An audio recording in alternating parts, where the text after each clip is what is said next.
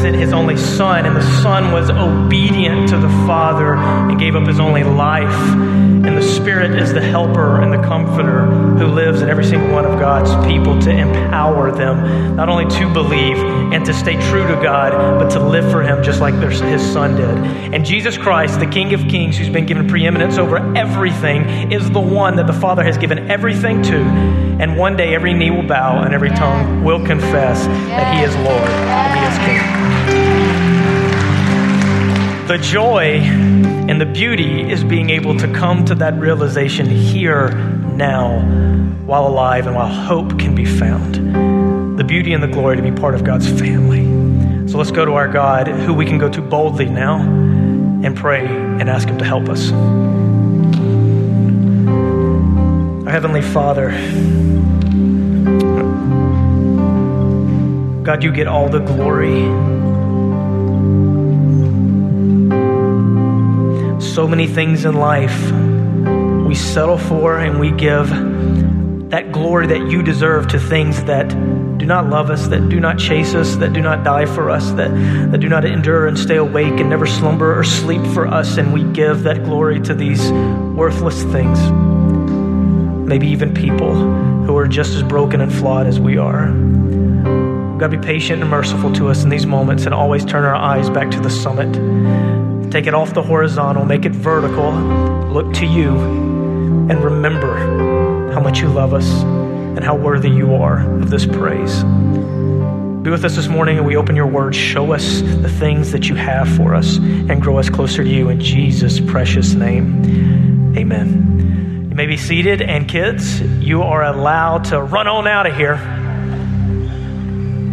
And as they're running, church, let's take our Bibles. We're all going to journey together to the book of Jonah. So I want you to take your Bibles, go to the Old Testament, go to the book of Jonah, or your phones, whatever, but we need to make sure to have the words in front of us because we're going to go through this story together.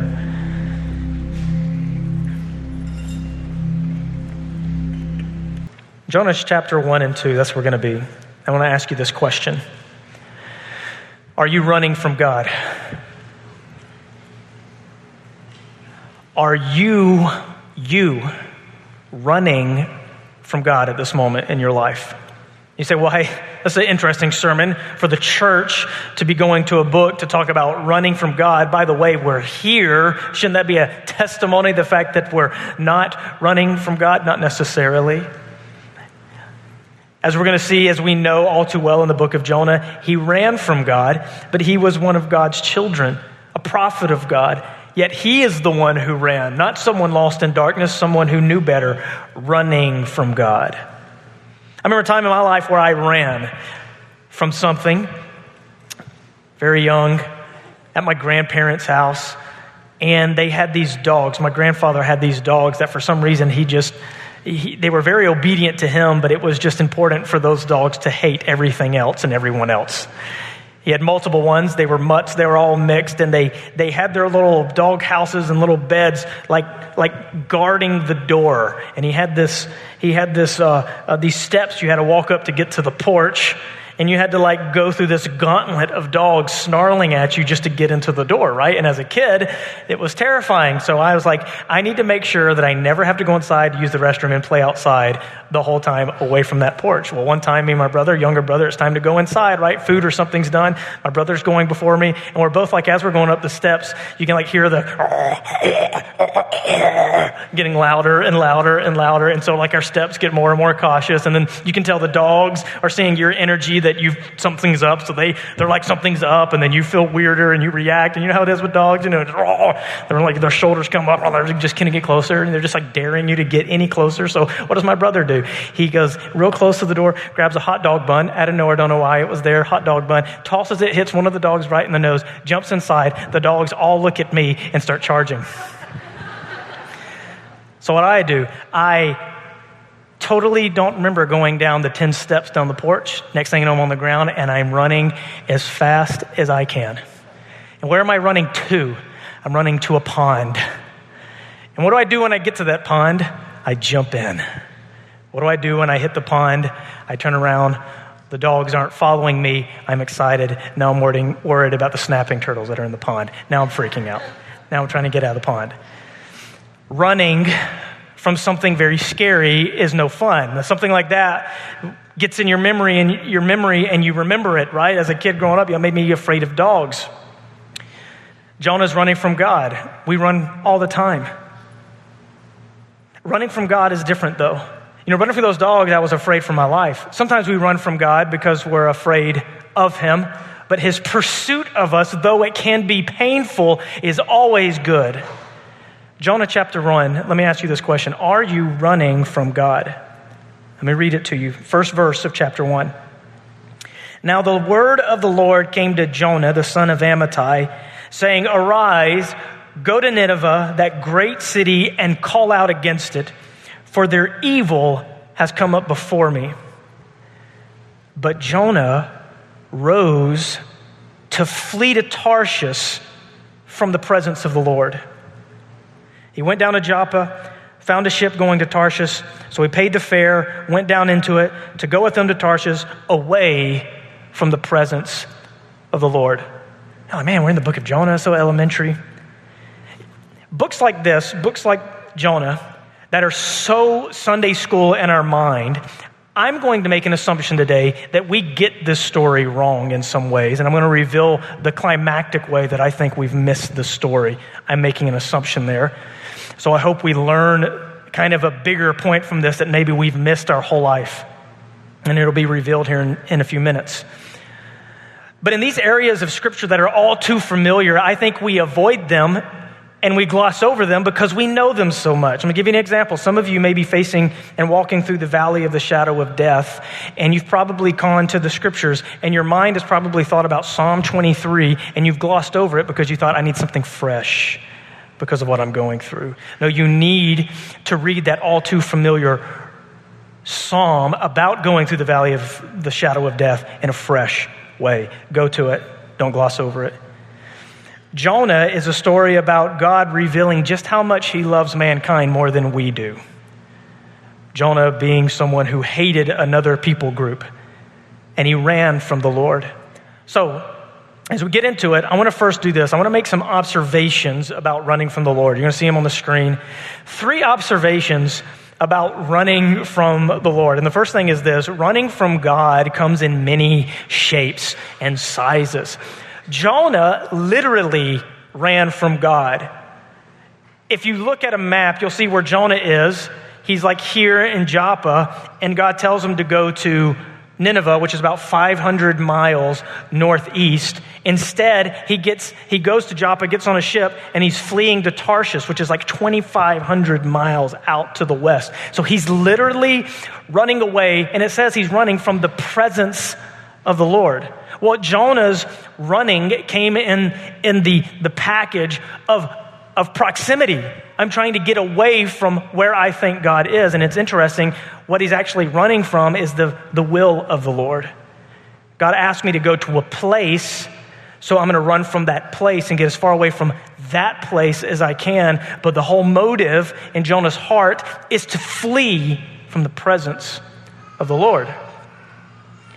Running comes in many shapes and sizes. You don't have to literally, physically be running to be running from God. In the Garden of Eden, when Eve was deceived and she went away from the will of God and the commands of God and listened to the deception that was coming in, doubt filled her mind. She began to doubt what God said, and then her eyes desired something that she knew was forbidden. So she took and she ate. And then what did they do? They hid from the presence of the Lord. Their running came in the form of hiding, came in the form of deception and giving into it, sinning and then hiding. And then the Bible teaches us in the garden that they are cast out of the garden, and then an angel is put at the east of the city, and now they're cast out west. Going from east to west represents going away from God in Scripture. So that's why the tabernacle faced west, and the entrance you were going east because it symbolized going back into the presence of God. And in the middle of the tabernacle was the veils that had all this garden imagery. So when you went into the Holy of Holies, you're going back into the presence of the Lord. And the whole theme of Scripture is that mankind has been cast from the presence of God. Jonah doing what's natural for humans, running from God. You know, Judas ran from God, but he was there with Jesus the whole time, wasn't he? But how was he running? His running was in the form of cravings and passions that had been building the whole time. The things that were brewing in his heart, affections for things other than Jesus, deception there the whole time, right? And then when the moment came, what was really in his heart was revealed. You know, running from God may be this. It actually may be you fleeing from the physical proximity of another person. Because God is telling you, I need you to be around that person. I want you to make things right with that person. And so you spend all your time avoiding that person. Out of the peripherals, out of the corner of your eyes, and you go nowhere near that person because you want to have anything to do with them. That's akin to what Jonah's facing him because he's got a problem. Jonah's got a problem with these people. We have a problem with this person. And so we don't think about it in many ways, but we come to church, we read our Bibles. All the while there's this spirit of fleeing from God in our life and we're not even aware of it. So I ask you, are you running from God? It could be a physical thing. You could be literally, I'm avoid the gathering. I don't even want to be at the gathering. How is it showing up? How does it tend to show up in your life? The running from God. Now pay attention. Running comes in many shapes and sizes. So do not read the story of Jonah and just think that this is his problem. It is a people of God problem because the enemy is more crafty than any other beast of the field. And we are still struggling with the flesh, as Galatians tells us, which is opposed to the spirit. And we're going to constantly be running into the areas of our life where we begin running from God. Running comes in many shapes and sizes. Secondly, this, running is pointless. Running from God is pointless. Let's continue in this story a little bit. So he gets in the ship. Notice this, he had to pay the fare, and there's a crew on the ship, and they're heading. So his livelihood, where he lives, and his money is being used to try to get away from God. Verse 4, but the Lord. Jonah's running, he's in Tarshish, he's on the boat, they're on the sea, which is interesting. We're going to talk about this in a little bit. Jews, they stay away from the sea. The sea represents something. There's some symbolism here we're going to see. So they're on the sea, and what does God do? He hurls a whirlwind. A great storm comes upon Jonah. And there was a mighty tempest on the sea, so the ship was threatened to break up. Then the mariners were afraid, and each cried out to his God, and they hurled the cargo that was in the ship into the sea to lighten it for them. But Jonah had gone down into the inner part of the ship and had lain down and was fast asleep. So the captain came and said to him, "What do you mean, you sleeper? Arise, call out to your God. Perhaps the God will give thought to us that we may not perish." You see the scene on the water. He's fleeing from the presence of the Lord. There's no telling how many miles Jonah got. Maybe they just got off, but I get the picture that he's probably hundreds of miles off the shore. Guess what? Where God is. God is there. Is he succeeding in getting away from God? No, he's not. Psalm 139 verse 7 says this, "Where shall I go from your spirit? Or where shall I flee from your presence? If I ascend to heaven, you are there. If I make my bed in Sheol, you are there. If I take the wings of the morning and dwell in the uttermost parts of the sea, even there your hand shall lead me and your right hand shall hold me. If I say, surely the darkness shall cover me and the light be about me night, even the darkness is not dark to you. The night is bright as the day, for the darkness is as light with you." Fleeing and running from God is pointless. Why do we still do it then? Why are we still ignoring that thing that God in his still small quiet voice is trying to tell us in the back? Why do we still continue to distract ourselves from what it is that God's telling us to run to? Because we still try.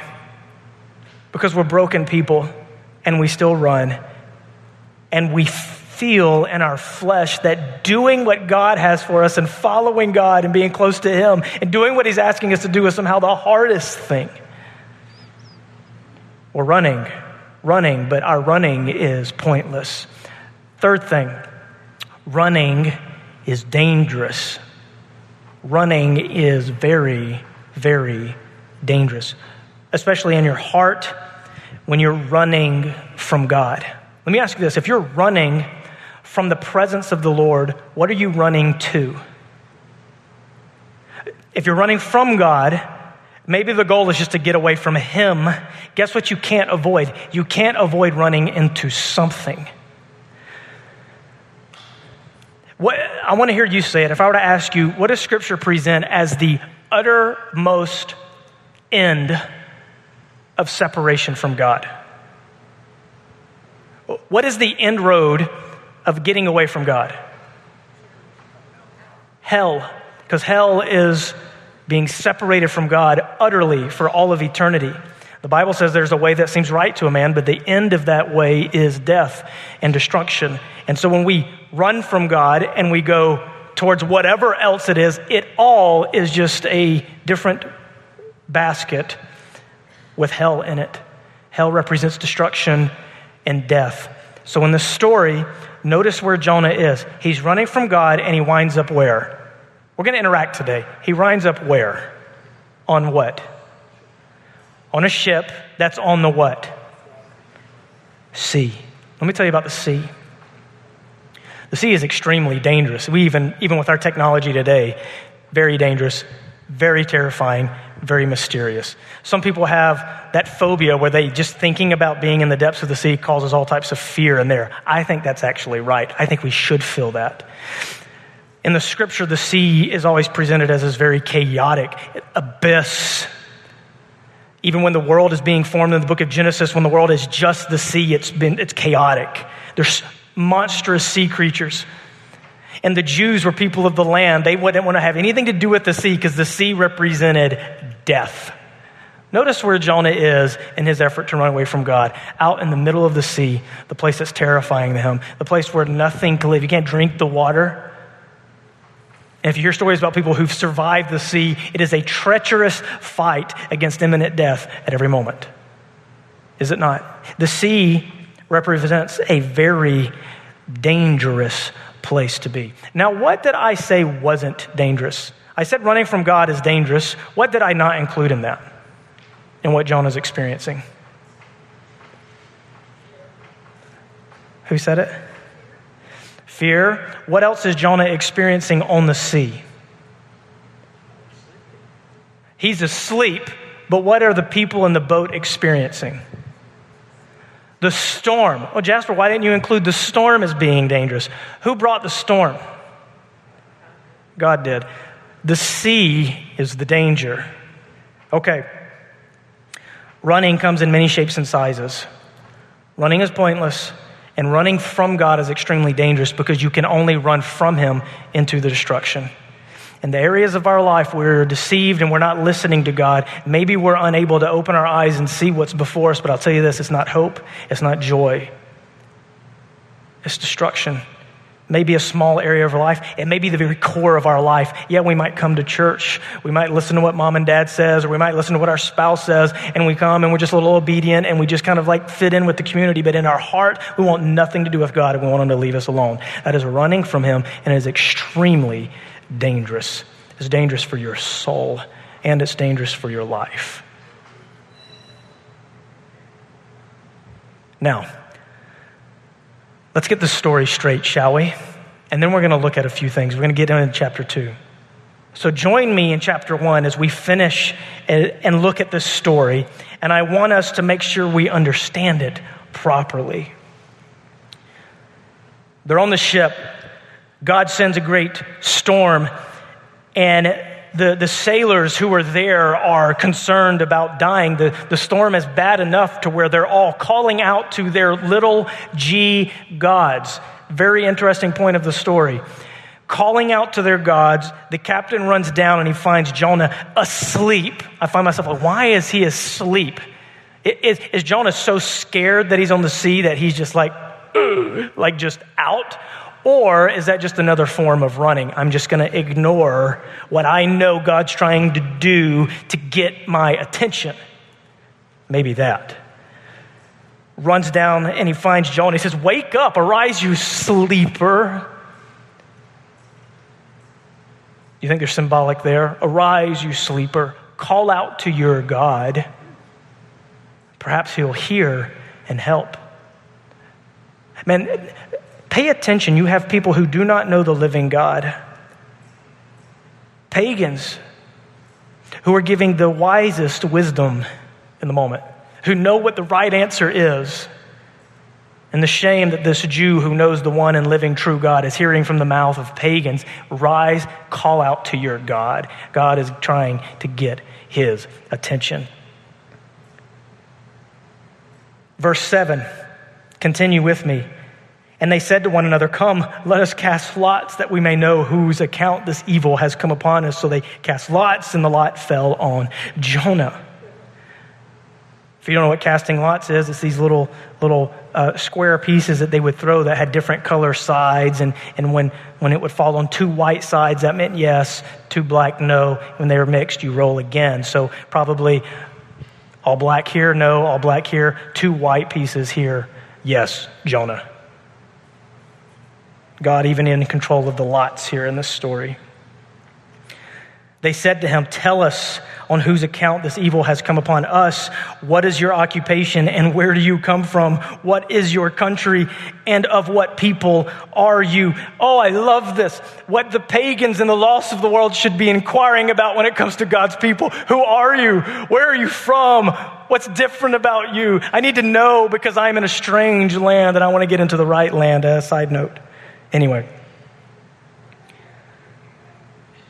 And he said to them, I am a Hebrew, and I fear the Lord, the God of heaven, who made the sea and the dry land. Verse 10, then the men were exceedingly afraid and said to him, what is this you have done? For the men knew that he was fleeing from the presence of the Lord, because he had told them, even they who do not know the one true God have the wisdom enough to know, even in the lacking of their knowledge and the darkness of their heart, this is not a good thing to run from God. Then they say to him, what shall we do that the sea may quiet down for us? For the sea was growing more and more tempestuous. He said to them, pick me up and hurl me into the sea. Then the sea will quiet down for you. For I know it is because of me that this great tempest has come upon you. Nevertheless, the men rowed hard to get back to dry land. But they could not, for the sea grew more and more tempestuous against them. Therefore they called out to the Lord, the one true God, O Lord, let us not perish for this man's life, and lay not on us innocent blood. For you, O Lord, have done as it pleased you. So they picked up Jonah, hurled them into the sea, even though they do not want to, and the sea ceased from its raging. Then the men feared the Lord exceedingly. Could you imagine? Man, what a gospel message for them. Well, I've met the one true God today. All of my efforts to call out to my small, little, worthless gods meant nothing when it came down to it. But the very one who controls the weather has just proven himself to me. And the sea ceased from its raging. Then the men feared the Lord exceedingly, and they offered a sacrifice to the Lord and made vows. Now look what happens in verse 17. Here's the climactic part of the story. And the Lord appointed a great fish to swallow up Jonah, and Jonah was in the belly of the fish 3 days and 3 nights. And if things couldn't get worse, he's thrown into the sea, and he's swallowed by a great sea creature. Great fish, don't believe it's a whale. We just know he's in the belly of a great fish. Now here's why I need you to interact with me. What would be going through, or give me the descriptions of what it would be like to be in the belly of the fish. Just call it out. What would it be like? I heard dark. What else? I heard gross. What else? Stinky. It was wet, stinky, gross, dark, uncomfortable. Absolutely. Claustrophobic, that's what I'm looking for. You know, sometimes we see the kid story and it's like Jonah's in this great cave with a fire going in the belly of the fish. He's probably like this. Claustrophobic. Now, give me the descriptions of what you would be feeling stuck there. Scared. Hopeless. Despair. I'm going to die. Helpless. Regret. Anybody here signing up to be swallowed by a great fish? There's actually a story in the, I think, recent years of a man who was swallowed by a whale, and he was in the mouth of a well for like 40 seconds because he was diving. And he talks about how terrifying it was just for 40 seconds to be in the mouth of a well, and the well eventually spit him out. Absolutely actually a nightmare for most of us, if not all of us, for something like this to happen. Can we get the story straight? Continue to read with me. Look at chapter 2. Then Jonah prayed to the Lord, his God, from the belly of the fish, saying, look what he says. And the rest of this is like a psalm. It's like a song that he writes in the belly of the fish. Verse 1, I called out to the Lord out of my distress, and he answered me. Wait. Okay, when did this happen? And he says this, out of the belly of the fish. And what does it say? Does it say out of the belly of fish? Out of the belly of what? Sheol. I cried, and you heard my voice. Wait, Jonah, you were claustrophobically stuck in the belly of the fish. When did this get good for you? Now look at verse 3. For you cast me into the deep, into the heart of the seas, and the floods surrounded me. All your waves and your billows passed over me. Verse 4, then I said, I'm driven away from your sight, yet I again shall look upon your holy temple. A little moment inserting the hope that he feels currently in the moment of being in the fish. And he says this, verse 5, the waters closed in over me to take my life, and the deep surrounded me. Weeds were wrapped about my head. At the roots of the mountain, I went down to the land whose bars closed upon me forever. Yet you brought up my life from the pit, O Lord my God. When my life was fainting away, I remembered the Lord. And my prayer came to you into your holy temple. What is Jonah thankful for in this moment? What do you believe he is so grateful for in this moment?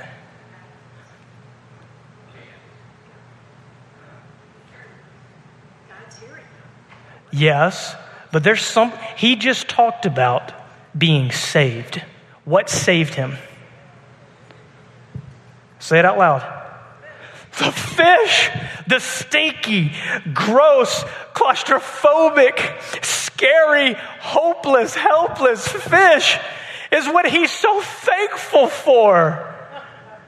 This is the song of Jonah arising as he's stuck in the belly of the fish, saying, thank you, God, for saving me. What was he so afraid of as he sunk to the bottom of the sea? Weeds wrapped about his head. In my distress of almost drowning is when he remembered the Lord, and he cried out to the Lord, and God saved him with a fish. Let me ask you this. You thought about this way your whole life? As a fish always been the climax of the judgment and the discipline of God, as you've read the story of Jonah? The fish is the salvation of the Lord. So, let me ask you this question. Are you running from God?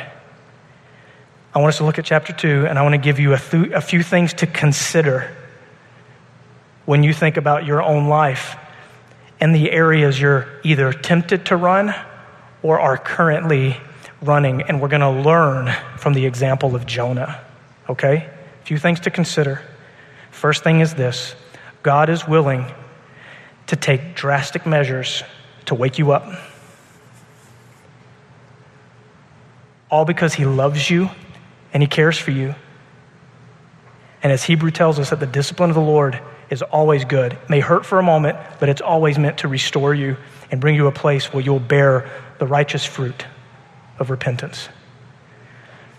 God is willing to take drastic measures to wake you up. What was the drastic measure of God for Jonah? As he ran, he hurled the storm onto the ship, and even kept that storm there until at the very moment he was thrown into the sea and allowed him even to sink. God was taking some pretty drastic measures on his son, his child. who did not deserve to live because he fled from him in a racist rage against the people that God wanted to save. He said here, then I'm driven away, verse 4, from your sight. The waters closed in over me to take my life. The deep surrounded me. Weeds were wrapped about my head, the roots of the mountain. God, let him fill this. Verse 3, he says, you cast me into the deep. God gets the credit for that, not the people on the boat. You cast me into the deep, into the heart of the seas, and the floods surrounded me. All your waves and your billows passed over me. Does life feel like this for you? Any part of your life feel poetically like this?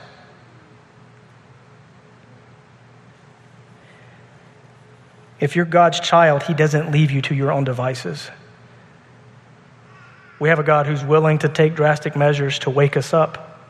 Even the pagans, arise, O sleeper. Calling not just for him to wake up on the boat, but something deep inside of his soul to wake up and remember the Lord. Pay attention to what you're doing. This is not worth it.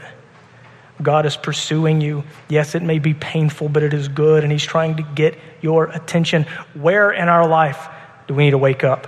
That's a sign of an area of our life where we're running. Secondly, this. I want you to consider this if you're running. This is a hard one. The pain of despair and rock bottom may be exactly what you need to feel. The pain of despair and the pain of rock bottom may be exactly what God knows you're going to have to feel to wake up. And so he'll let you sink, sink, sink. Let the weeds wrap around your head. Let the sea surround you. Let you be overtaken.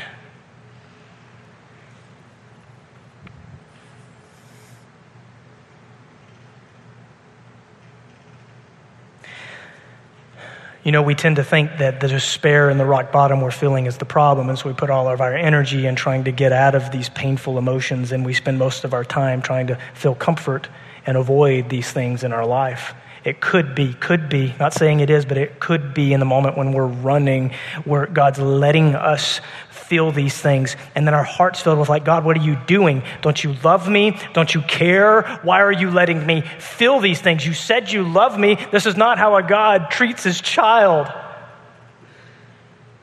Yes, it is. Because God knows when you're running from him, what you're running to. And to let you feel like you're drowning may be the most compassionate, loving thing that God can let you experience if it wakes you up.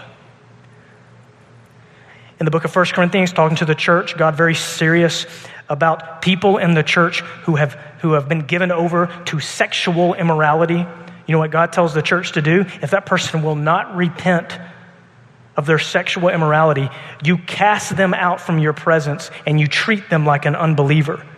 Oh, God is so unloving. Why would he do that? No, it's because he loves and he sees what that person's running to. And he says, deliver them over to Satan for the destruction of the flesh. Oh, God, why would God want someone to feel the destruction of the flesh over? Why would God want someone to, their body and their life to come to a place of destruction? Because if you cannot repent when the message comes to you and you won't listen through the effects of your brothers and sisters, if you won't listen to the church, you have no hope other than to feel this pain of despair and rock bottom to wake you up and repent, because your life is headed for eternal destruction. So if temporal destruction will wake you up, it's worth it.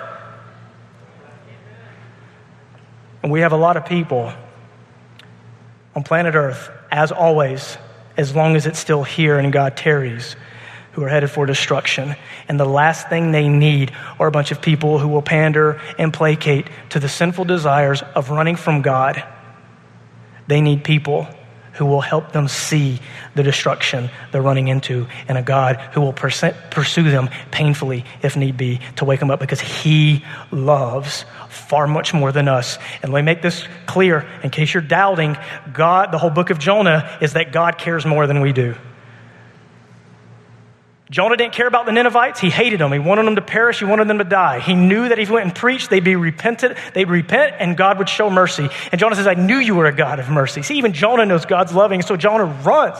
Jonah deserves to die, and what does God do for Jonah? Even the person as Jonah who's disobeying the will of the Lord, God still saves him and is good to him, merciful to him when he cries out, even in the last moment. And he's like, now I want you to go and preach about the destruction to these people, but I want them to experience the same mercy you just felt in the midst of the sea. And so Jonah goes, and then at the end of the book, he still has a little pity party, still mad. God's still trying to teach him a lesson even at the end of the book. And at the end of the book, God says, Jonah, you do well to be angry? There's 140,000 people in this city. Should I not care about them? See the heart of God bleeding out? And then he says, and many cattle, which sounds weird, but it's like, I care about my creation far more than anyone who thinks they have the greenest thumb on the planet. As my people, my creation, my animals, I care about it more than anyone does. And so when we heap meanness and vindictiveness on God, we have no idea what we're talking about. We're like Jonah. We're like the Ninevites who desperately need God to pursue us and wake us up. Consider this if you're running from God. Not only that God will take drastic measures, not only pain and despair may be exactly what you need to feel, but if you feel like you're running from now, here's the greatest call and application. Humble yourself and call out to him. Even the people in the boat knew this is exactly what Jonah needed. Hey, call out to your God. He didn't speak a word to God in that moment. The only thing he said to the people was, throw me out of the boat and the storm will stop. I'm so hard in my heart and obstinate right now and rebellious for the God that I believe in. I'd rather die now than surrender and submit to him. Man. All right, Jonah, go. Have it. But it wasn't until he was at the bottom of the ocean that he felt the despair that God was using as a great tool of discipline to wake him up. And he called out to the Lord. It says, you brought up my life from the pit when my life was fainting away. I remember the Lord. And my prayer came to you in your holy temple. He cannot believe that he's alive right now. This is what Jonah, I was at the bottom of this. You don't go down in the sea in the midst of a storm and live. I'm alive. Yes, I'm in a fish. It stinks. It's gross. It's wet. I'm claustrophobic. It's terrifying. I would never sign up for this. But in light of what I was facing, man, I'll take this for a few days. This is good. God, thank you for saving my life. Hey, call out to him. Break the silence. I'm here today in Michigan, a South Carolina country boy, as a result of running from God and then finally breaking the silence and calling out for him. And God has led my life on a path that has led me here in Michigan. I had no idea I would be here, but I'm so thankful for it. And I look back and I cannot believe the goodness of God in my life when I was running. 15-year-old boy, I wanted nothing to do with God. Yeah, I believed in him and I knew he was chasing me, but I ignored him every single night, distracted my life every day to the time it was time to go to bed. And then I was in misery because God was like knocking on my heart. Months and months and months running from him. And then one day I break the door open he's knocking on and I point him and I say, leave me alone, God. I want nothing to do with you. Yeah, I know you're chasing me. I know what you want me to do, but I can't do it. So if something's got to change, God, you got to do it because I can't. I said it with that spirit too. I look back on that now and I see God just like, that's exactly what I needed to hear. You just gave me permission. Think about that. I was honest with God. God, I don't want you. If you're leaving it up for me to chase you, I'm not going to do that. So if you want something to change, God, you got to do it because I can't.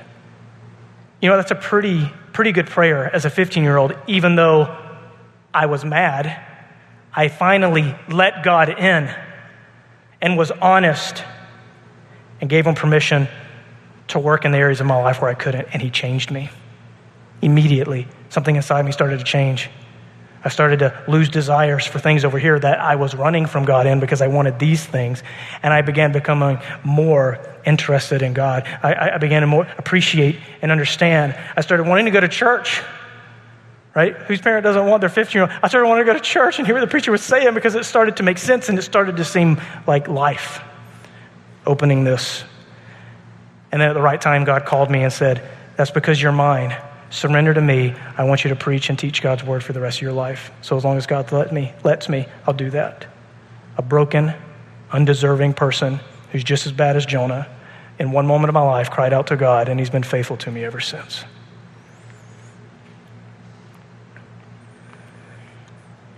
Humble yourself and call out to him.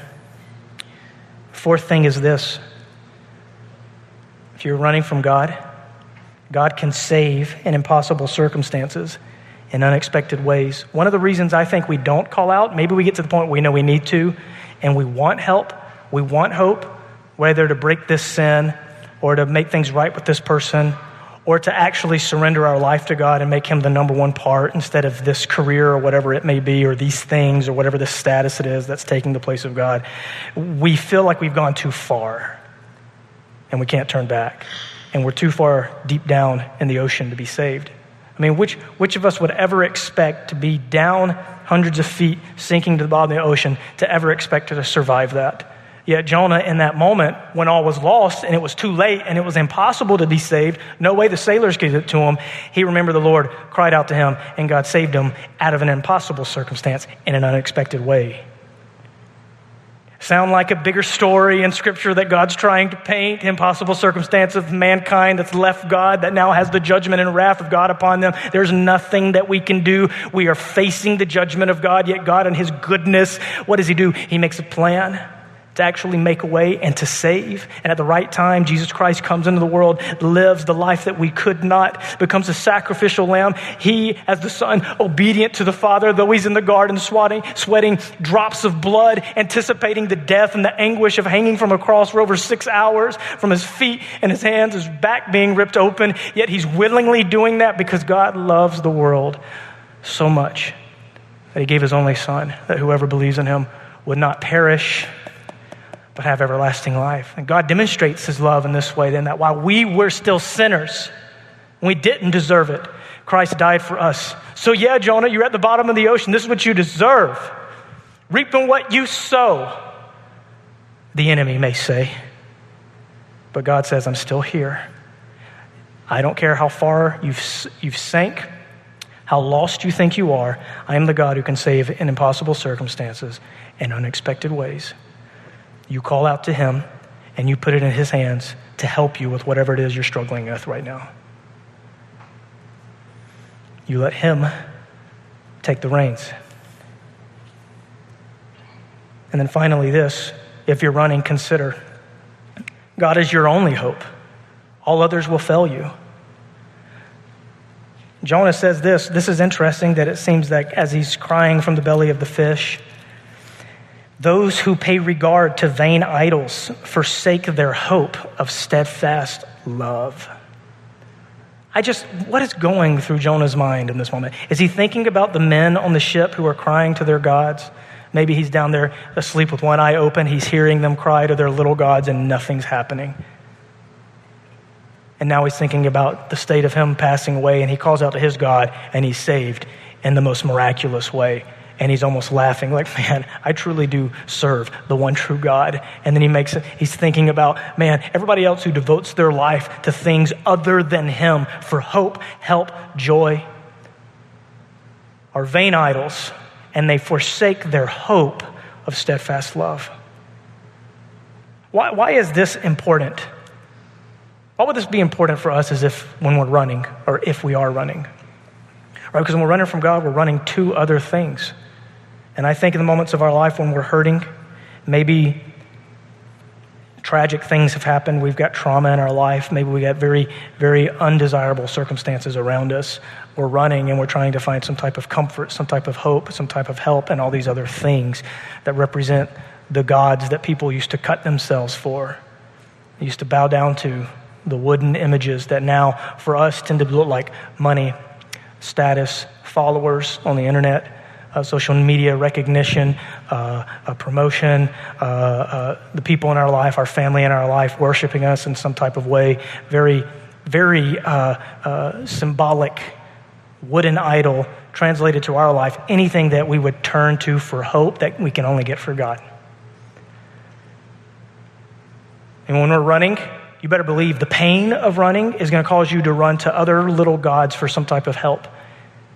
Know this, the only thing that can help you and your only hope is God. Do not run from him. Let him in. Break the silence and trust him with whatever it may be that you feel is so impossible and so worth hiding and running from him in. Seems like all of Scripture is God trying to paint that message in a different way and in a different story to wake us up. It isn't just a message for those who are lost. This is for God's children. Now, look what Jonah says at the end of his psalm, at the end of his song. Verse 9. But I, with a voice of thanksgiving, will sacrifice to you. What I have vowed, I will pay. Salvation belongs to the Lord. And the Lord spoke to the fish, and it vomited Jonah out upon the dry land. With the voice of thanksgiving in the midst of the stinky, smelly, claustrophobic. You know, you may be in the belly of the fish right now, and all you can think about is how uncomfortable and miserable it is in this circumstance to be in the fish. But it could be that God's trying to open your eyes to what you're feeling now, whether it's something physical or mental or a circumstance that's out of your control, may actually be the salvation of the Lord to keep you from a path that was far darker. And maybe God's wanting you to see the beautiful providence of him being able to use anything in your life to save you and to keep you and to rescue you. And there's something special about the soul of a person who recognizes God, that in the midst of the stinky belly fish is able to praise God. The beauty of that type of worship and praise, the things that it does to your soul when in spite of what you're facing now, maybe it's that terminal news from the doctor. Maybe it's that answer that you were trying to avoid in work. Maybe it's something that happened to your children or something that happened in the past. Whatever it may be, God is the God who can use the most crazy, awesome, wonderful, unexpected, painful things to save you and to rescue you and to keep you and to help you. All things work together for good for those who love him, who are the called according to his purpose. Not a circumstance or a health circumstance or anything in life that should cause us to not lift up with a voice of praise and thanksgiving. So, if God has saved you, sing to him with a voice of thanksgiving and praise. And look at this, the next slide, in the belly of the fish. Father, thank you for your painful pursuit that we begrudge. Help us not to be like the children in the wilderness who put you to the test and who were not able to see your providence and who constantly went astray in their hearts, as you tell us in the book of Hebrews. They constantly went astray, and you got to the point where you let them have their ways because they would never turn to you, regardless of you parting the Red Sea, regardless of the miracles you did to save them out of slavery, regardless of what you've been trying to show them in the midst of the wilderness. Now your children here at Summit Church, listening and trying to make sense of our own life, see these stories in Scripture. Help us not to miss the picture you're trying to paint for us.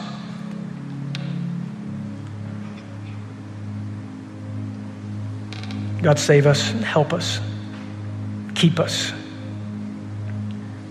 For those who are in the belly of the fish, help us to cry out with a voice of thanksgiving. And you may spit us out on a dry land. And if so, regardless of what you do or don't do, let us respond with the response of Jonah. I will pay what I have vowed. I will surrender and live my life for you because you are worthy. God, thank you for chasing me, for running after me.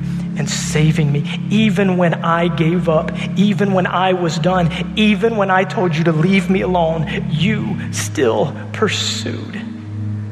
Thank you, God. Amen.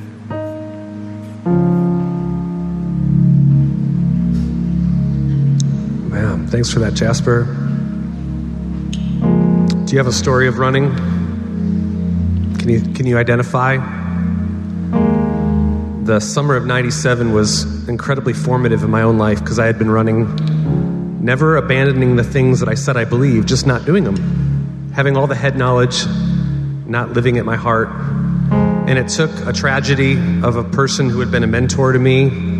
It took stopping me in my tracks. And I remember sitting in the hospital, standing over his bed. He was paralyzed from a car accident, June 6, 1997, at 6 a.m. in the morning. My boss, driving to work, hit a puddle, hydroplane, hit a pole, wrapped his car around it, and now couldn't feel from the neck down.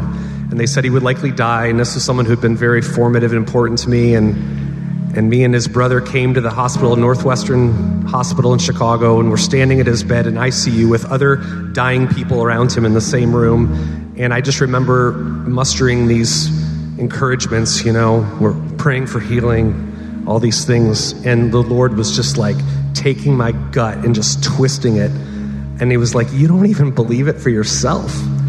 And I was standing over his bed and just realizing, and that I don't know how it's possible in a moment like that with so many other distractions and objectives to basically just say, listen, decide right now, choose this day who you're going to serve. Either do it and do it for real and pursue him, or walk away from him and don't be a hypocrite. And I don't know how I decided. I don't know what was going on in that moment, but I remember leaving that room saying, I don't want to run. I don't want to be a hypocrite. I want to embrace the things that I know in my head and the things that he's done for me. And that was my running story, and that was 1997. And all those, been many ups and downs, many mistakes, many persistent sins, many setbacks. And yet there's never been a moment where I wanted to return to that pit. And so I don't know where you are at today, what your running looks like, what you're avoiding, what heartbreak or what offense towards God you might be harboring. But Jasper's right. He will use these things to show you the futility of following other gods and living small stories. And so Proverbs 18 says, the name of the Lord is a strong tower. The righteous, they run into it and they are safe. There's no safer place than to be following Jesus, no matter where he leads you. Let's stand up on our feet and let's go out this day professing this truth.